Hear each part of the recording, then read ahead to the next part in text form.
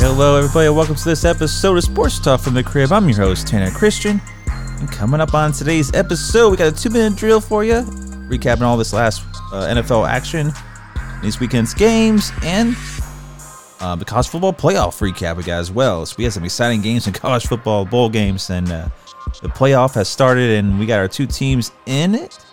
And I tell you what, I mean, those games were just incredible to watch. It was some great football.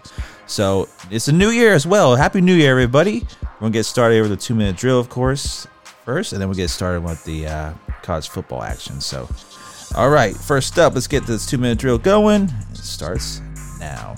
Lions defeat the Cowboys the Cowboys defeat the Lions 20-19. Probably shouldn't have been this way, but we had a controversy there on Saturday night. 2-point conversion gets nullified because saying wasn't eligible. So Lions could have won this game 21-20, but got taken off the board. Meanwhile, CeeDee Lamb in Dallas, 13 catches, 227 yards and a touchdown, so he balled out for him. But we all know that the Cowboys escaped one on Jimmy Johnson's Ring of Honor night there in Big D. And Ravens defeat the Dolphins 56-19, blow them out, securing their first overall seed in the playoffs, so get a bye as well. Lamar Jackson, 321 yards, 5 TDs. Meanwhile, the Dolphins fall 11-5, and next week's matchup against Buffalo is crucial to decide the AFC East, because Bills defeat the Patriots 27-21. They'd win 10-6. If they win next week against Miami, they will win the AFC East and get the number 2 seed overall. Bears defeat the Falcons 37-17. DJ Moore, 159 receiving yards and a touchdown. Colts defeat the Raiders 23-20 to stay alive in the playoff hunts and the AFC South. Jay Taylor, 96 rushing yards and a TD on the day. Rams defeat the Giants 26-25. They improved to 97, going for that wild card as well. Kyron Williams, 87 rushing yards, 3 TDs on the day. Cardinals upset the Eagles 35-31 behind Kyler Murray's 3 TDs. Eagles and Cowboys fight for the division, coming down to the final play. Saints defeat the Bucks 23-13. They are both now 8-8, and next week's going to decide the NFC South. Nobody wants it. 49ers defeat the Commanders 27-10. They secure the number 1 overall seed in the NFC. Bring down 814 receiving yards and a TD on the day. Jags defeat the Panthers 26-0.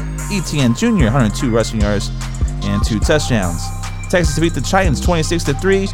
Stroud came back 213 passing yards. Next week's just going to be the deciding factor in the AFC South. Steelers defeat the Seahawks 30-23. Staying alive. Najee Harris, 122 rushing yards, 2 TDs. Broncos defeat the Chargers 16-9. And Chiefs defeat the Bengals 25-17. By time Pacheco, 130 rushing yards on the day. And the Packers blow out the Vikings 33-10. Jordan Love had 3 passing TDs on the day. So a lot of movement and action, like in the NFL, these teams could close out the deal, get their playoff berths, win the division, but major upsets happened, and they just didn't want to close the deal. I mean, look at those. There's a reason why we didn't have those Miami Dolphins as the marquee matchup of the week, because they're facing the Ravens. Everyone's like, whoa, how come you didn't have that as your marquee matchup? That was 2 AFC top 2 teams. Well, that's why it's 56-19 annihilate. And everybody's like, Lamar Jackson MVP, but yes, after that performance, he did play like an MVP with those 5 touchdowns, but are you really going to give it to him? And they have the best record. I mean, might as well. It looks like it's kind of a lock for that to happen, but Eagles losing to the Cardinals, so now they're tied with the Cowboys in the AFC East at 11-5. Like, what is going on? Meanwhile, the AFC South is just, nobody seems to want it. They're all staying in it and fighting for the one of them doesn't get it. They're going to get a wild card. I mean, the Texans, Colts, and Jags are all like dotted up there.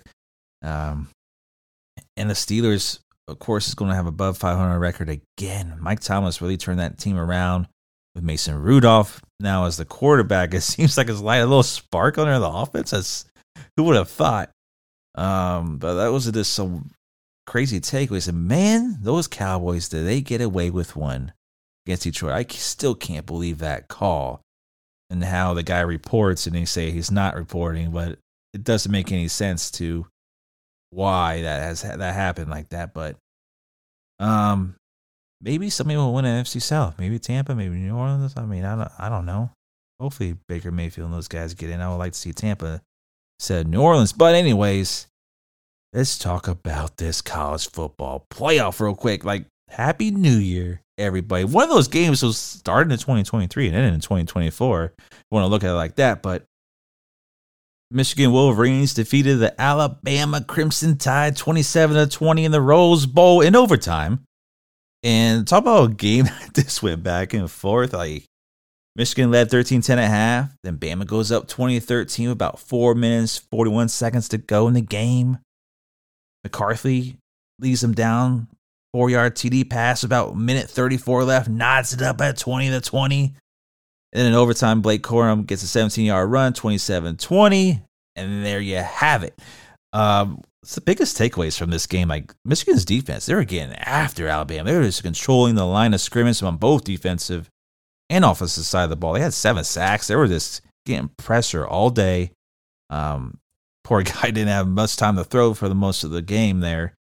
But they held Alabama to 288 total yards. Michigan had 351 total yards on the day.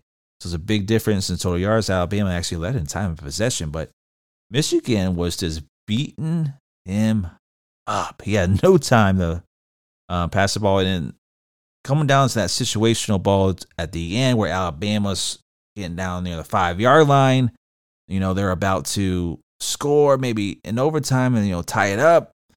Maybe even go for 2. Who knows? But McEnroe, this quarterback draw in that situation on 4th down and goal?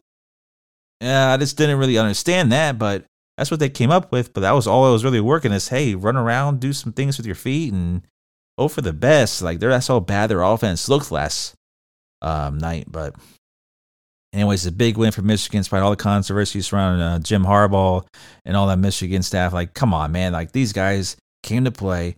They dominated on the offensive line. They dominated on the defensive line. They got pressure, and they just bullied Alabama. You would think that would be always has been the other way around. Alabama's been the one that's been bullying people for the better part of this decade. And Michigan came out and said, we're going to bully you. And they did. 7 sacks, pressuring all day. That Blake Corum kid played his heart out. Chase McCarthy, he was balling out there as well. So those kids, man, they deserve the victory in the Rose Bowl. It was a great, great game. Not disappointed in the outcome. I'm glad Michigan's going on. It's not Bama again in the title game. I was thinking maybe they're going to put Bama in the college football playoff because we got to get Nick Saban another championship. We got to rig it, But I'm happy with this outcome.